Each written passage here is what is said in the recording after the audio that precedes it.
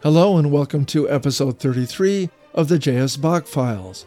I'm Terence O'Grady, and today we're going to take a second look at Bach's famous contemporary, George Friedrich Handel, this time focusing on his instrumental music.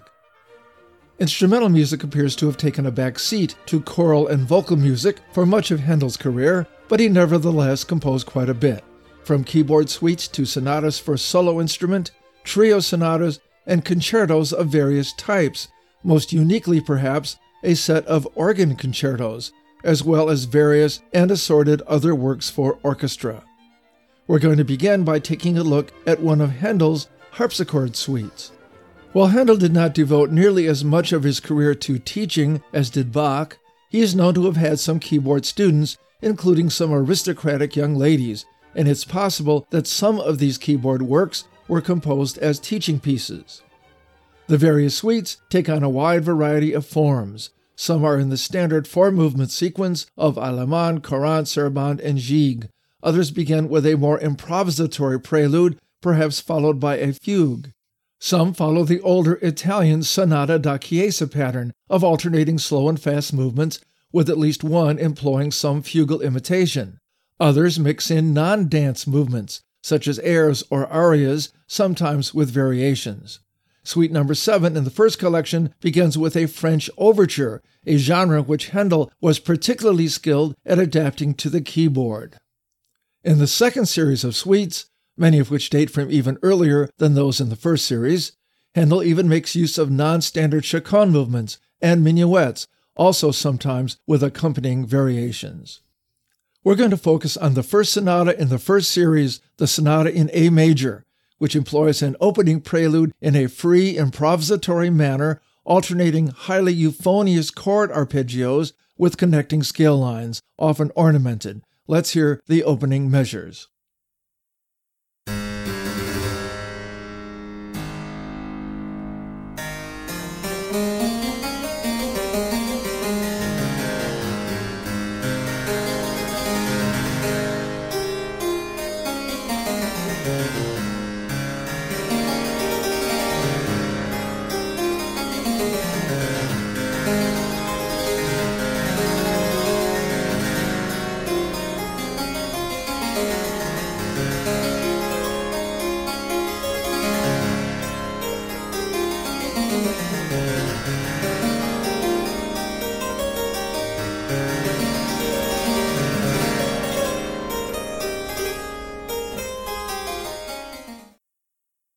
The second movement, still in A major, is a traditional allemande in which the initial upbeat figure delivers virtually the whole movement in microcosm.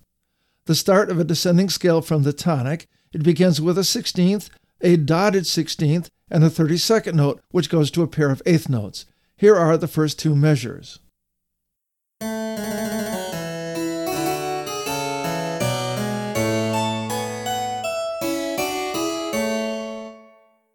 As you can hear in my example, the descending motive in the left hand is immediately followed by a similar ascending one in the right hand. In either ascending or descending form, this motive is heard 6 times in the first 2 bars. Here's the entire first section without repeat.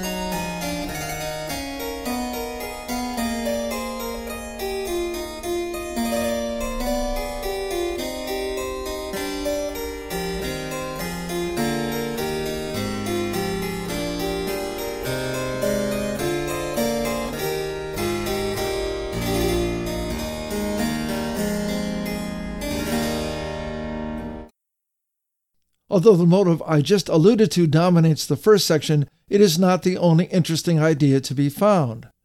In the second half of the section, we hear some effective interlocking patterns between the hands, and near the end, a strong ascending bass line doubled in tenths above in the repeated right-hand pattern.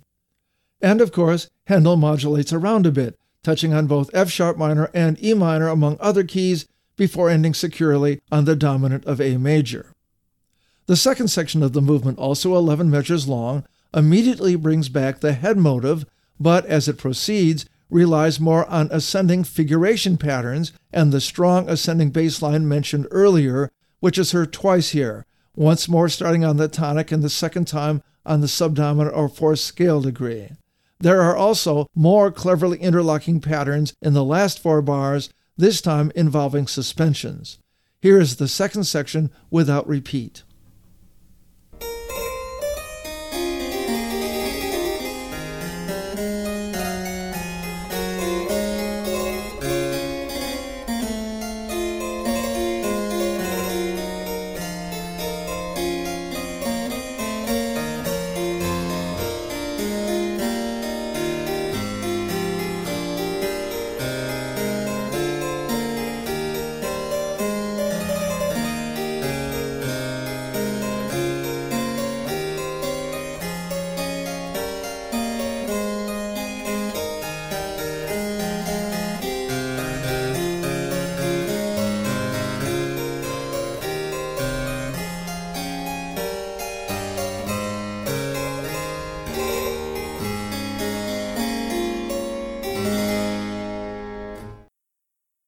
The courant that follows is not as tightly integrated from a motivic perspective, although it does echo some motives from the right hand to the left and exploits some interesting rhythmic devices wherein one voice or another is tied across the bar. The second part of the first section presents some of the same ideas in a new context, as does the second section of the movement, now starting on the dominant. Here is the first section without repeat.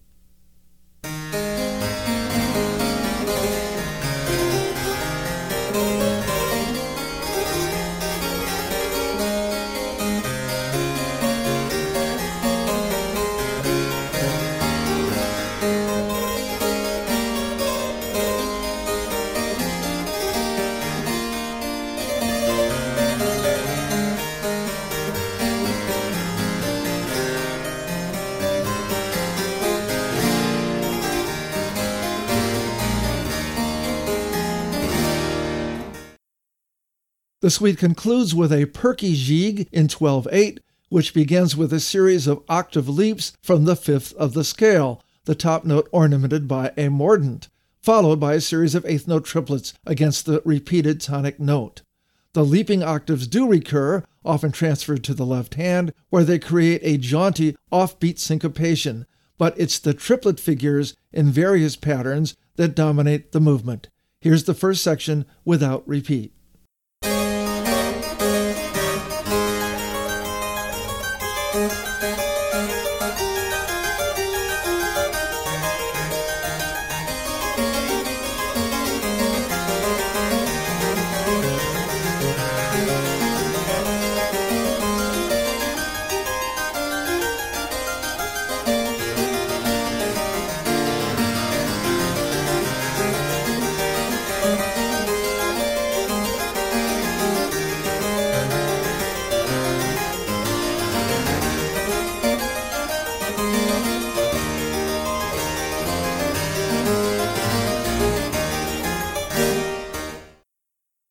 We'll turn now to one of Handel's works for solo instrument and continuo accompaniment, taken from a collection of 13 sonatas given the designation of Opus 1 by the publisher.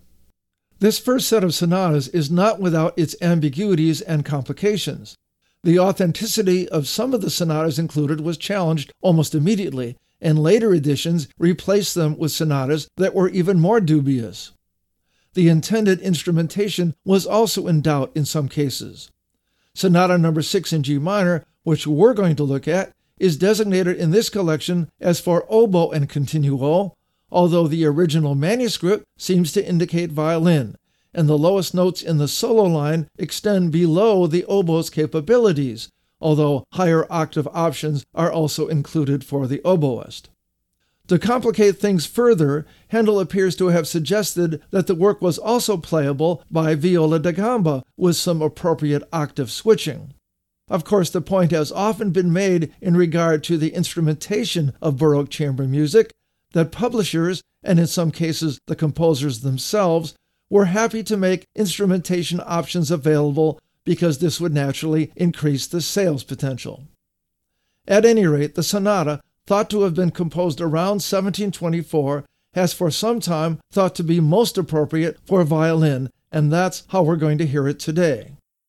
This sonata falls into the typical sonata da chiesa form, beginning with a slow movement marked larghetto in this instance, moving to a faster, fugally inclined allegro movement, then a much shorter second larghetto movement, a much briefer adagio movement, and ending with a sprightly gigue-like allegro movement in 12/8.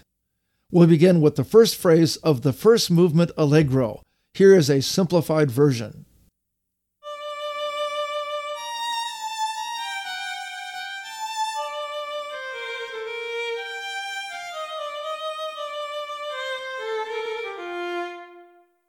Handel was known as a graceful and fluent melodist, his melodies perhaps less difficult to absorb at first listen than some of Bach's, whose melodies, as his son Carl Philipp Emanuel and former student Johann Friedrich Agricola noted in their posthumous description of the senior Bach style, were characterized by strange, new, and expressive, beautiful ideas. That is not to say, however, that Handel's melodies are always either simple or obvious.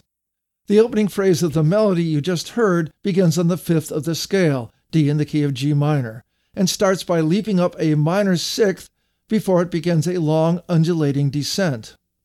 That ascending leap is not forgotten as the melody continues, although when it recurs is in a different metric context, but it's the second half of the first measure, that and the gently syncopated figure concluding with a series of descending 16th notes that prove the more persistent ideas. Here's the first phrase again in an actual performance.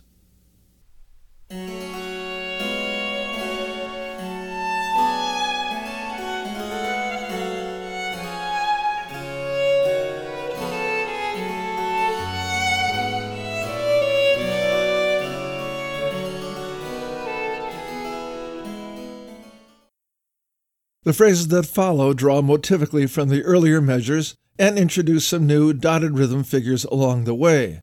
Handel touches on other tonal areas, including D minor, but at that point we suddenly veer unexpectedly toward C minor, with the introduction of some new, but still familiar-sounding, motives treated sequentially. Let's hear that much, including the turn to C minor.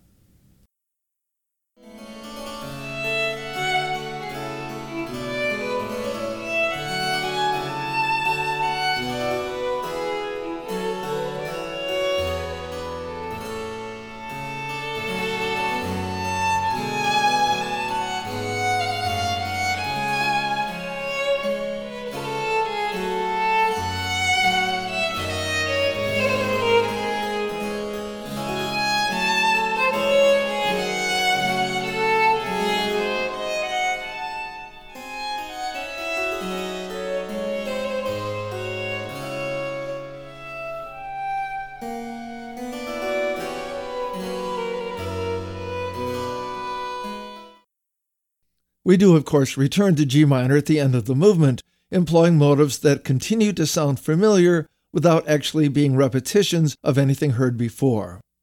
In the last measure, we shift to adagio, possibly to allow for a little cadenza-like flourish, and we end on the dominant. The next movement, still in G minor, is in common time and marked allegro. The violin's melody begins with an offbeat motive moving up the tonic triad, one which almost immediately tilts toward B-flat major before returning to home base in a couple of bars.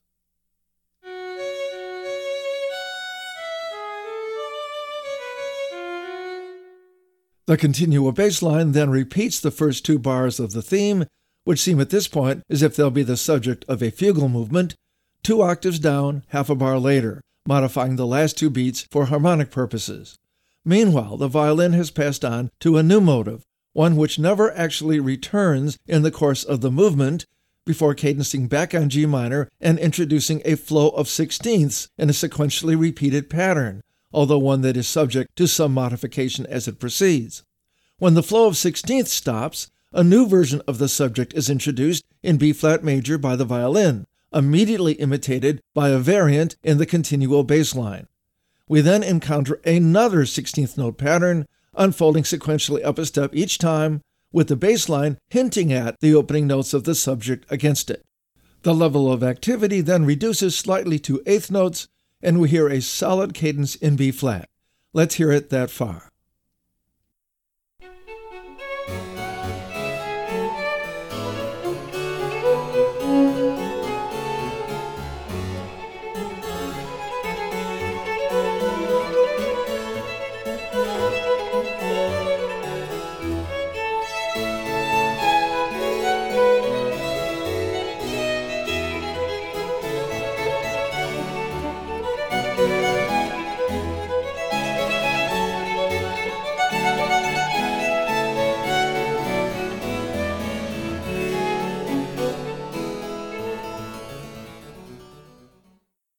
We make our way back to G minor quickly, and the violin reintroduces the subject, but just the first measure of the subject this time, answered immediately down a couple of octaves by the continuo bass. The violin then repeats that first measure again, up a fifth, again echoed by the bass. The violin goes on to reference other motives from the subject, but the actual subject, both measures in order, never appears again. And for the remainder of the movement, we alternate between new arpeggio-based figuration patterns and clever motivic interplay between violin and continuo.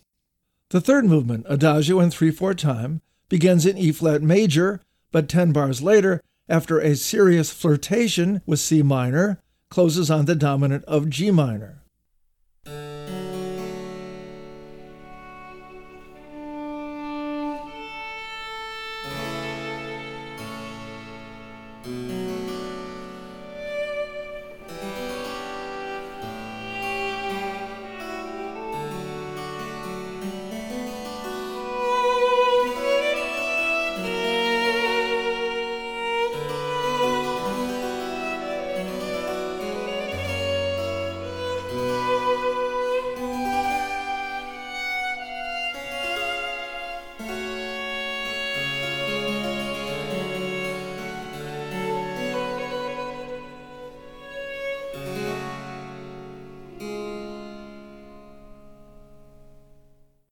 After that brief but expressive respite, the finale, back in G minor in its 12/8 meter, displays the rhythmic energy of a gigue, with its near constant flow of 12 eighth notes to the bar.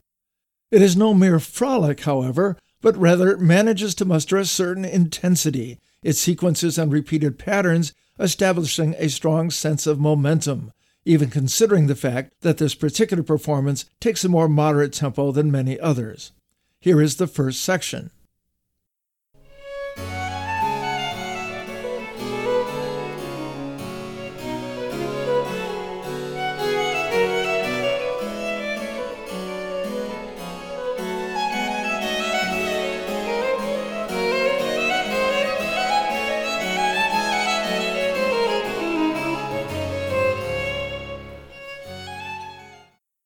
The first section ends on a D, and the original figured bass symbols suggest a D minor harmonization, although my performance makes it a D major chord.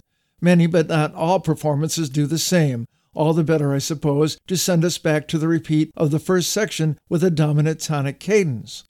But the second section clearly begins in D minor, and not surprisingly, brings back the opening measures in the new key. After that point, the melody breaks off to some extent, and larger ascending leaps begin to be incorporated into the eighth note flow on a more regular basis. We stay in D minor for a while, but as we've come to expect in these two-section movements, the longer second section is more active tonally, before, of course, eventually setting back into G minor. Handel never requotes the opening theme of the first section note for note, but the second measure of the theme returns to lead us to the final cadence. Handel composed other chamber music as well, notably trio sonatas, but we're going to move on now to the concertos, and we're going to start with one of the concertos from the Opus 3 collection, published in 1734, that is, Concerto No. 1 in B-flat major. As is the case for some other collections of instrumental works by Handel, there are some problems here. First of all, it is not at all clear that Handel gave his blessings to the publication of these works in this form. And Handel authorities have commented on the fact that at least some of the concertos exhibit a mixture of new movements and older movements originally composed for other contexts. Concerto No. 1 has been described as presumably a fragment of a larger work. While the first movement is in B-flat major, the next two are in G minor, and although it's common enough for a middle movement to be in the relative minor key, it's a bit unusual for the final movement to be in a different key than the first. Also, this concerto is in 3 movements only, unusual for Handel, who more often followed Corelli's example of combining more movements, up to 5, but often of shorter duration. And for a finale, the last movement here is rather brief, only 36 bars in length. The opening ritornello theme for the first movement begins with some generic-sounding descending triads on the tonic, played in unisons and octaves by all of the strings and continuo. We'll call this descending arpeggio motive ritornello 1.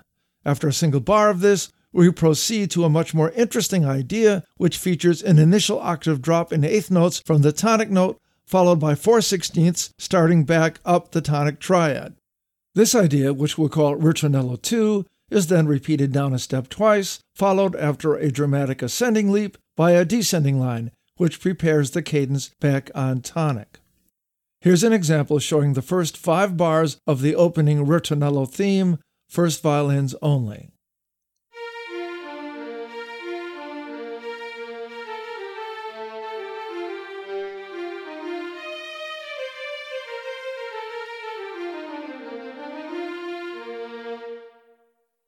After the first 5 bars, the 2 oboes take over for what constitutes a mini solo section with a new idea, harmonized primarily in thirds. It's somewhat repetitive, but does exhibit a lot of rhythmic energy. Here is a simplified example.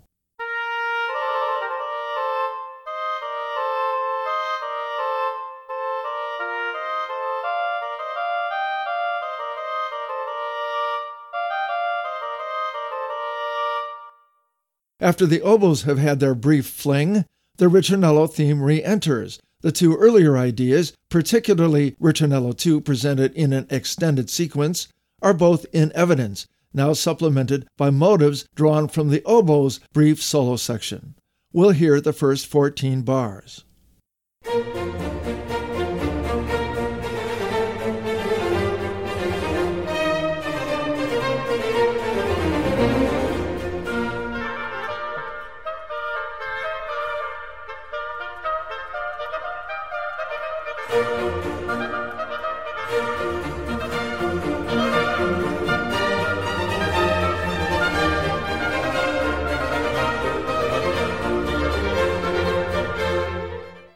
Having arrived on the dominant chord, the first violin takes the first of a series of solos, consisting of a seamless flow of 16th notes in scale-wise passages and figuration patterns, often sequenced, of a type which we've certainly seen before, where some notes in the repeated pattern are reiterated while others ascend or descend, usually by step.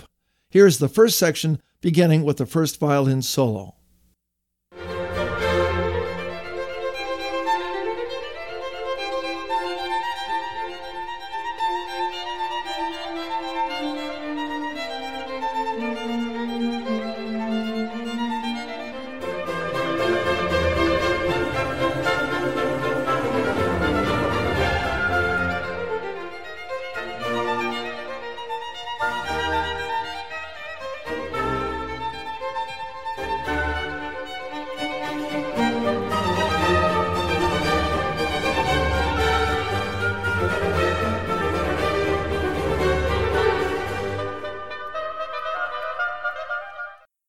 Figuration patterns of this sort are common to just about every Baroque composer in this period, and figuration patterns employed by Bach are not necessarily dramatically different than those employed by Handel or even Vivaldi or Corelli, although I think it's fair to say that you're likely to hear more internal movement of lines within Bach's figuration patterns than you are in the works of some of his contemporaries.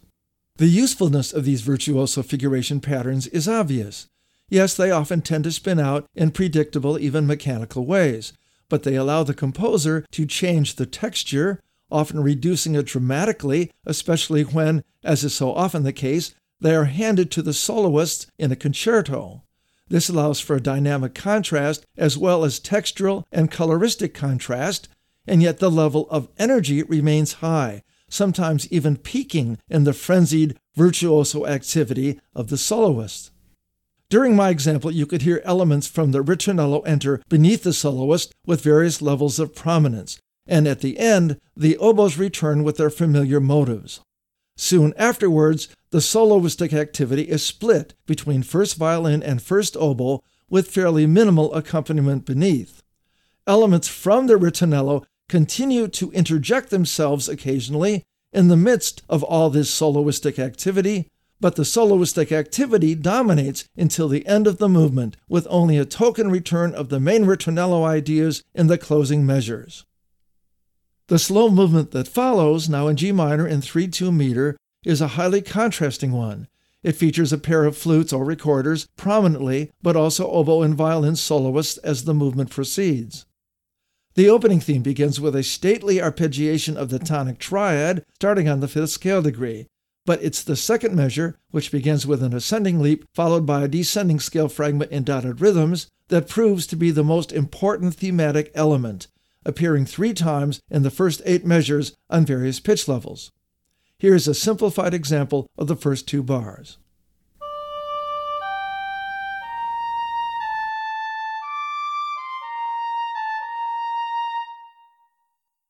Other than the second flute harmonizing with the first, mostly in thirds and sixths, the accompaniment in the opening measures is really rather sparse, the bass line provided only by bassoons. But eventually, the oboe soloist enters, unobtrusively but very expressively. Here's a performance of the first 18 measures, ending on a cadence on B-flat major.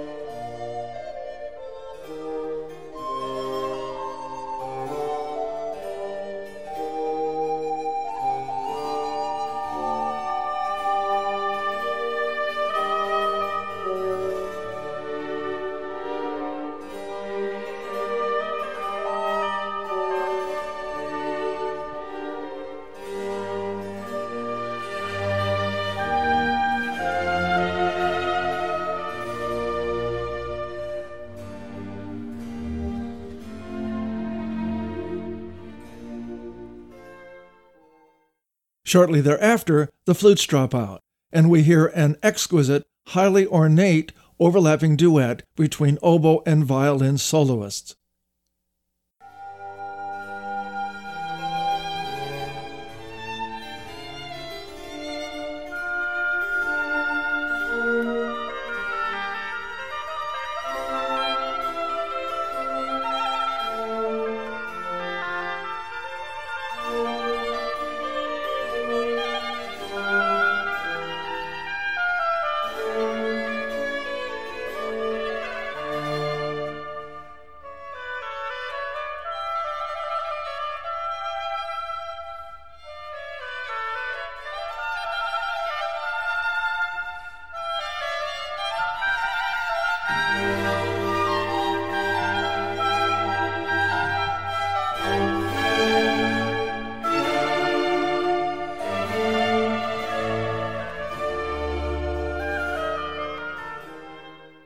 After this solo section, the entire orchestra then states a ritornello, which is largely new but draws on some of the same dotted rhythms from the second measure of the movement.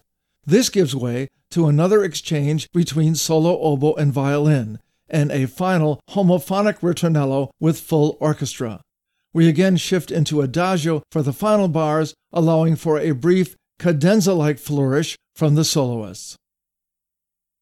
The third and final movement is a quick, colorful one. Not only do first and second oboes get their own solo section, but even the first and second bassoons get into the act as the movement progresses.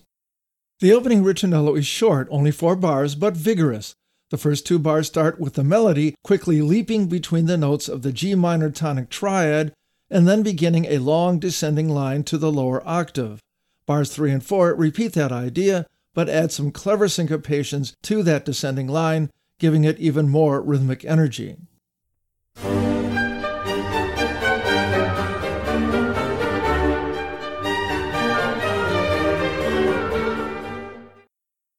Then the soloists take over. First, the 2 oboes, with a run of 16th notes that combine broken thirds and lower neighbor figures with scale fragments over the bassoon's bass line. The texture gradually accumulates beneath the oboes as we head toward a cadence on B-flat major. At that point, the solo violin takes over with arpeggio-based figuration patterns, the pattern moving up a step each measure. More sequences follow, with the soloist repeatedly employing accented struck suspensions to enrich the sequential harmonic progression beneath it. Here is an excerpt showing both the oboe duet and the violin solo.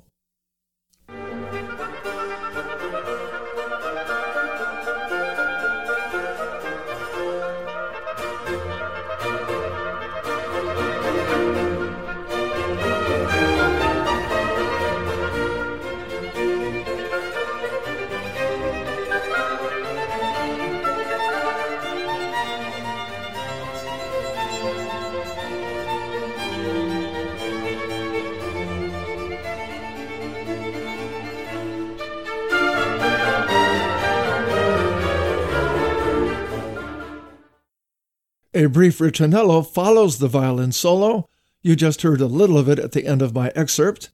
But Handel is not finished with colorful solo passages, and after a cadence on D major, a bassoon duet is given prominence through another sequential passage, each chord a fifth lower than the previous one, as the rest of the orchestra drops out or quiets, the violins only occasionally echoing the bassoon's motives. After a one-measure recap of the oboe's earlier duet to serve as a transition, the opening ritornello returns to round off the movement. Here's an excerpt from the bassoon duet through to the final cadence.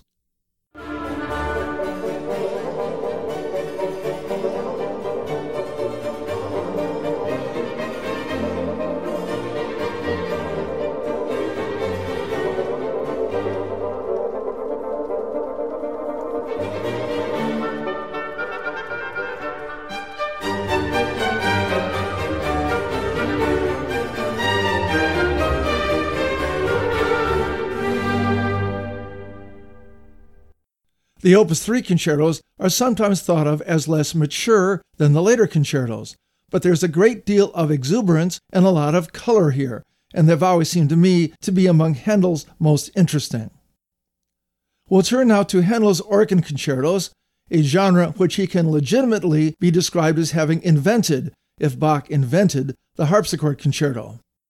Organ was Handel's first professional instrument, of course, but in these concertos, the venue of choice was not the church, but the concert hall and the theater, with Handel frequently offering these concertos up with himself as soloist as virtuoso entertainments between the act of an oratorio performance. As such, they are, with one possible exception, not written for an instrument with independent pedals, and so the textures produced by the organ itself will not generally be as complex as we're used to hearing from many of Bach's organ works. One of the concertos is a new version of a work originally composed for harp and orchestra, and some of the others make use of material that Handel had used elsewhere, which returns us to the issue of his tendency to self-borrow, as well as borrow from other composers on occasion. A number of scholars have dealt with this issue, and their discussions sometimes make the point that making use of borrowed material, which is somehow then transformed by its new context and the way in which it is developed, is a perfectly reasonable modus operandi, and in fact dates back quite honorably to the Middle Ages. One such scholar is John T. Weinmiller, who in his article Recontextualizing Handel's Borrowings does an excellent job of pointing out how Handel made very creative uses of borrowed material. But that being said, we're going to take a look at one of the organ concertos, Opus 4, number 4 in F major, that appears to be newly composed for the occasion. The work is in 4 movements, the third being a brief adagio. The first movement in duple meter and marked allegro is scored for 2 oboes, strings, and continuo, and begins after an opening announcement of the tonic chord by the organ soloist with a simple but rhythmically energetic theme, combining mostly triadic arpeggios and eighth notes, faster-moving scale fragments, and sweeping scale passages, all presented in octaves and unisons.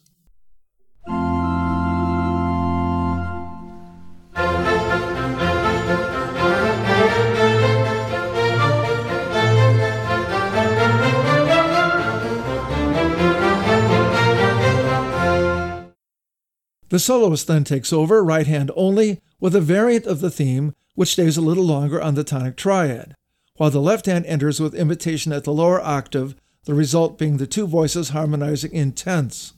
After just 4 bars, the soloist breaks into a new pattern, still arpeggio-based, but now featuring a series of octave drops within the pattern, which is repeated down a step every 2 beats. These passages have been alternating between louder and softer, and now a third new idea is introduced by the soloist, a pattern of 16th notes based on a slightly different triadic arpeggio figure, which initially moves down by step before beginning to move back and forth between tonic-based patterns and dominant-based patterns. This flows into another new idea, number 4, which begins similarly to the last, but now exploits undulating scale patterns. Here's the first solo section by the organ, which makes use of the 4 different melodic ideas I just mentioned, only the first of which is clearly drawn from the opening orchestral ritornello, although all are somewhat related and they flow naturally from one to another.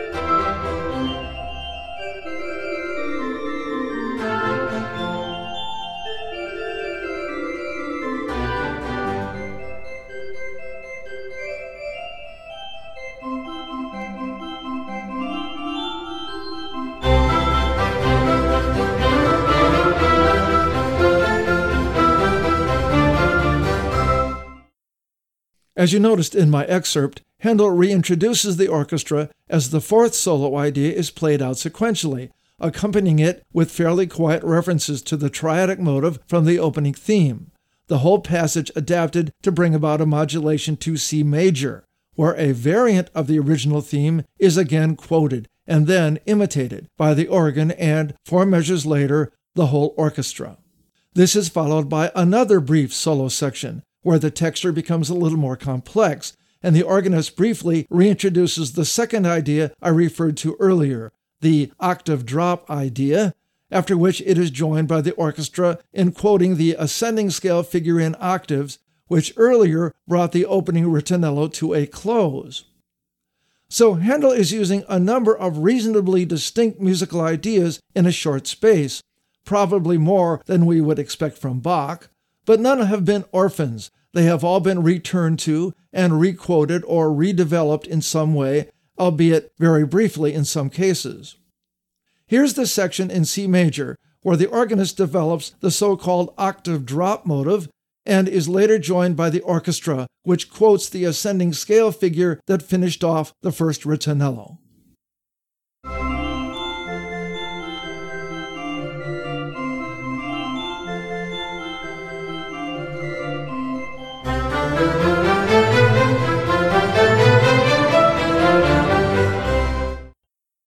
As the movement proceeds, there are a number of solo sections for the organist, which vary in texture from thin, although heavily ornamented lines for the right hand alone, to contrapuntal activity in both hands. Sometimes direct references are made to thematic material from the ritornello, and at other times the soloist relies on various figuration patterns. one solo section marked ad libitum and very possibly improvised in the original performance, dabbles in new keys, including F minor and B flat minor briefly, before settling back in F major. Various ritornello sections, some fairly short and appearing in different keys, periodically interrupt these solo sections, and a final abbreviated ritornello back in F major takes us to the end of the movement. The next movement, B flat major and marked andante, combines an effective ritornello theme originally played by organ alone. It's characterized by numerous accented dissonances and a repeated, sometimes sequentially, trill-laden motive that appears several times in the opening 4 bars, sometimes in the middle of the texture and sometimes in the highest voice. Here is that motive slowed down with surrounding voices and dissonances subtracted.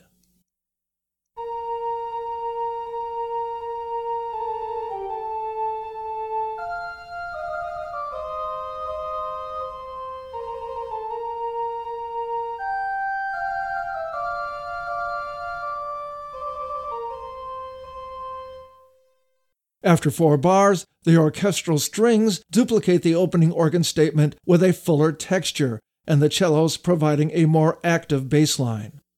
Here are the first 8 bars, 4 from the organ, and then the next 4 from the strings.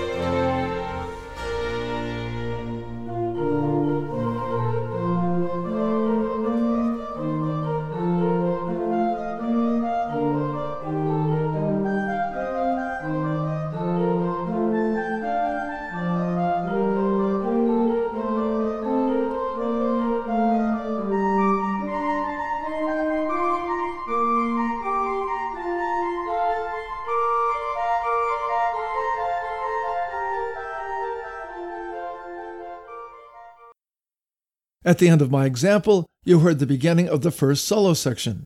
It too is organized sequentially in part and introduces new triplet-based rhythms. But after the rather emotional dissonances heard in the opening ritornello, this passage seems strangely bland by comparison. As this triplet-based solo section continues, the orchestra returns to provide minimal accompaniment, but does set up some nice motivic exchanges with the soloist from time to time. An internal ritornello section in C minor splits up the solo sections, and the final solo section introduces some new dotted 16th 32nd note patterns in sync with the repeating triplets.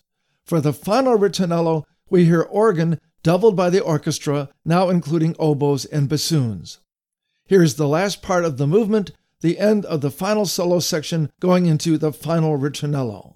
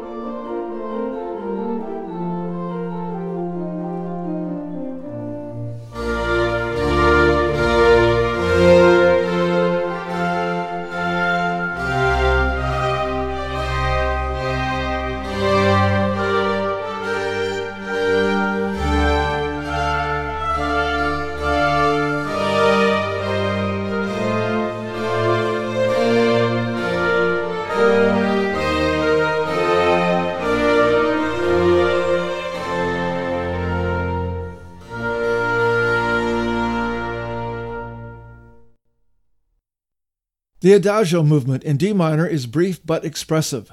Written primarily for organ, the orchestra enters only in the last two bars, probably intended to accompany a brief cadenza-like flourish. The melody, like so many of Bach's, is split, divided into higher and lower layers. Here is a simplified example of just the first two measures as written.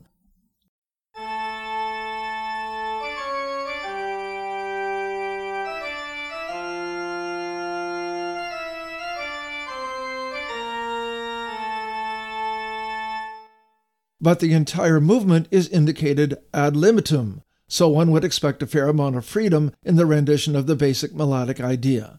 Here is the entire 9-measure movement.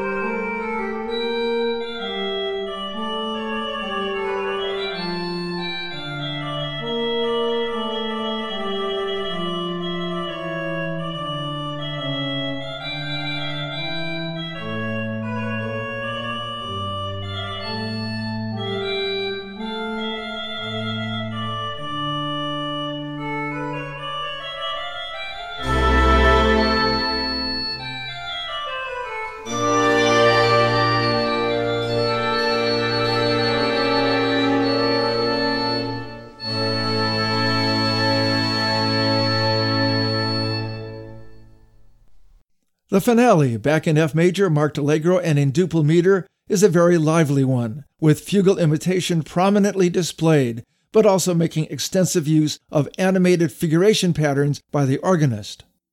It begins with the fugal subject introduced by organ and first violins and oboe.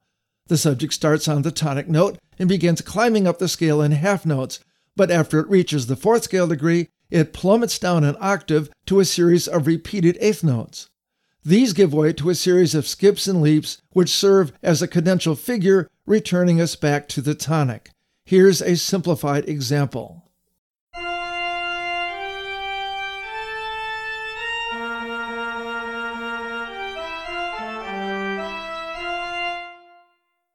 Five measures into the movement, the first fugal answer enters, in the alto voice of the organ part, that is to say, underneath the continuing counter subject in the top voice, and as usual doubled by the orchestra, in this case the second violins. Soon the texture increases to three voices, as the second answer comes in down an octave from the first answer, heard in the organ and violas. This unfolds against a new counter subject, somewhat related to the first, but not identical with it. 2 measures later, the third answer, back on tonic, is heard in the organ bass clef range, doubled by cellos and continuo bass. 3 bars later, we have arrived back on tonic after a couple of brief tonicizations, with a firm cadence, and the first exposition comes to an end. Let's hear that far.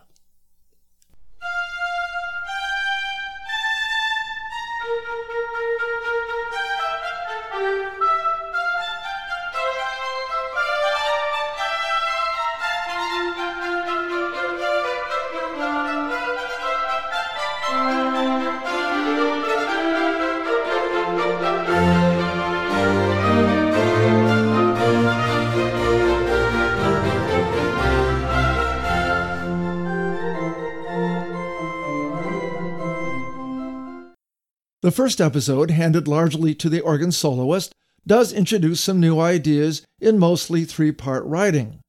It also quotes the fugue subject, but as usual in an episode, doesn't really treat it imitatively. Other new patterns, some of them involving trills followed by large ascending leaps, are introduced, and the orchestra enters occasionally to fortify the louder passages. Here's a bit of the first episode.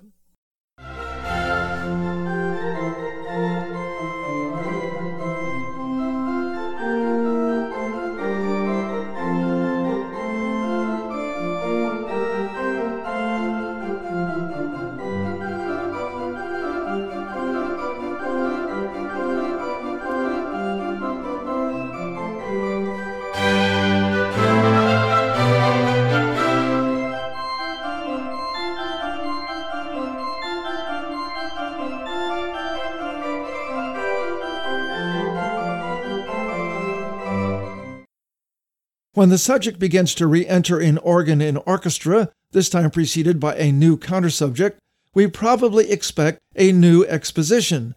That is, we expect the subject to be treated fugally again.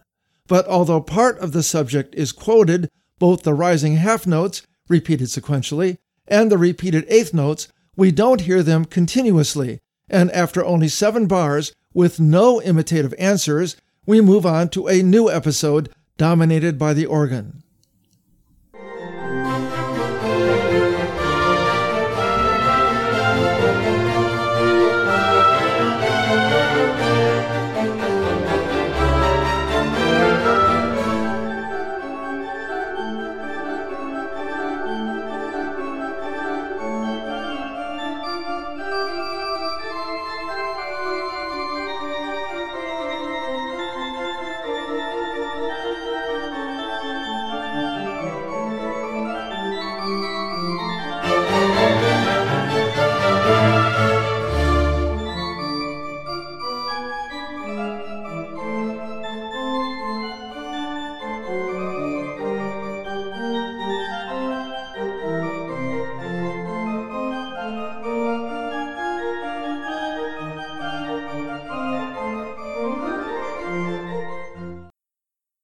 As you heard, once the section which we thought might be a new exposition cuts off, the soloist takes control again, initially with the trill motive referred to earlier, but soon passing to repeated figuration patterns, split into 2 levels, with the top line, and sometimes the bottom line, descending by step. The orchestra jumps in again in the middle of the solo episode, a little more forcefully than before, while the soloist now becomes a little more adventurous, tonally speaking, flirting with various new keys while working through more sequential passages. The organ also reintroduces the first part of the subject as an introduction to what we again assume will be a bona fide exposition in B-flat major. At this point, the orchestra and organ quote the subject together, but it is immediately broken off, and we return to an organ episode featuring the trill motives we have heard twice before.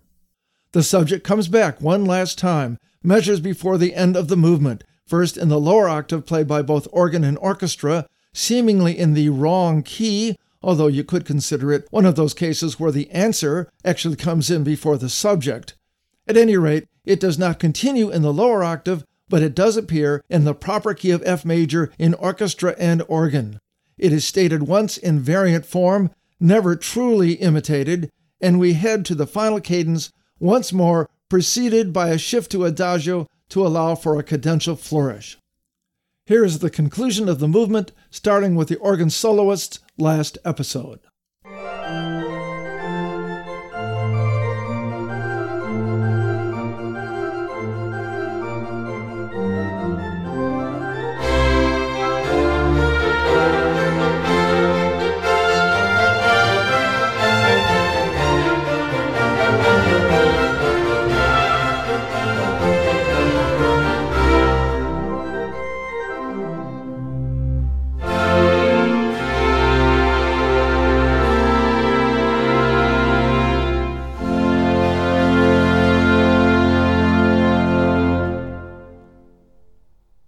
Is this a proper fugue?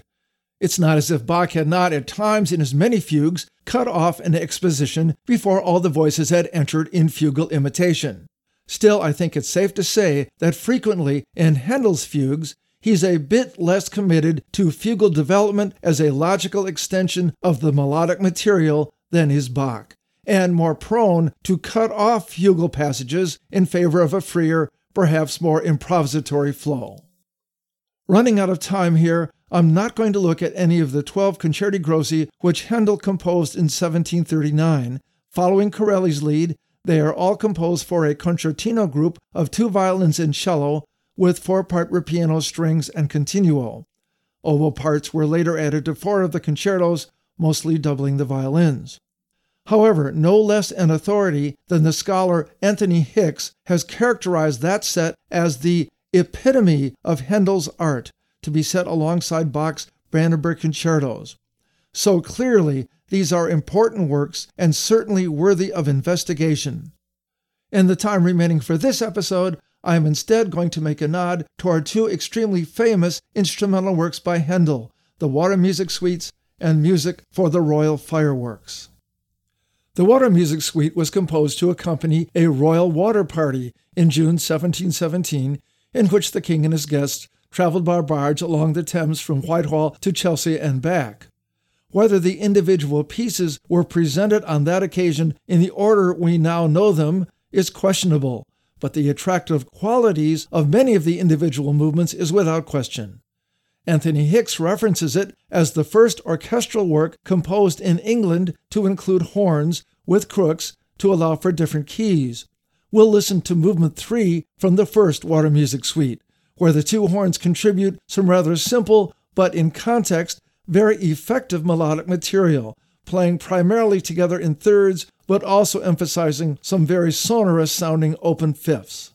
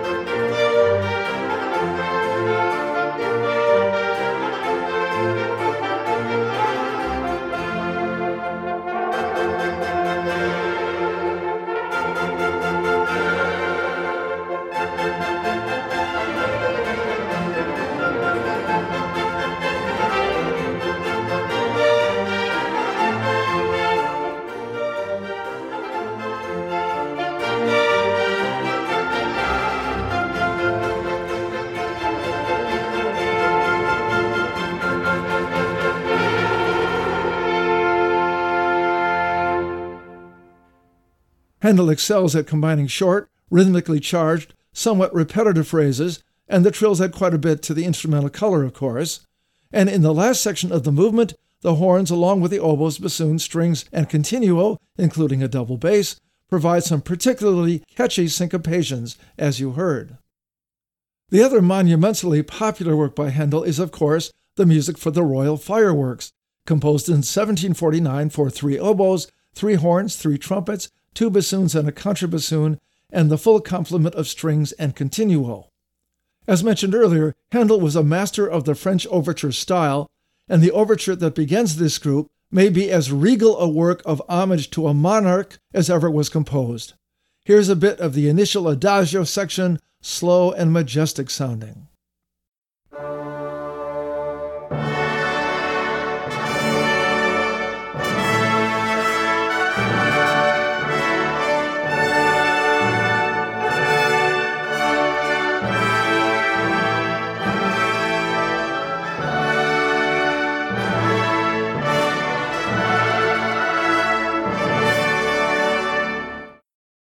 The faster middle section, marked allegro and in 3/4, is normally fugal, but here Handel introduces new dotted 8/16 note rhythms which are echoed more than imitated. Although the melodic material is simple, we experience constant changes in texture and instrumental color, with the three oboes, often joined by the strings, horns, and trumpets, all given solo opportunities. In this performance, the timpani are supplemented with some additional percussion not indicated in the score, but quite possibly heard in the original performance.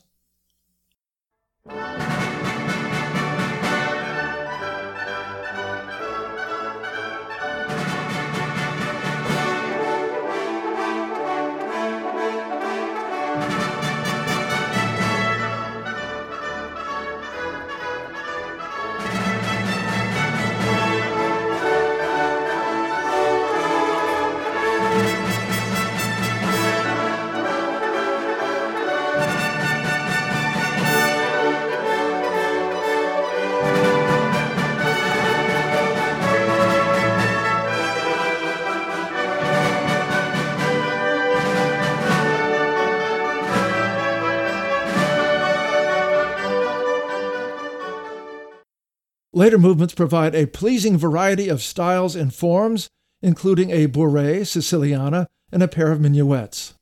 But for our last example, we're going to play a little of the wonderfully heraldic fourth movement, marked allegro entitled La Réjouissance, or Rejoicing.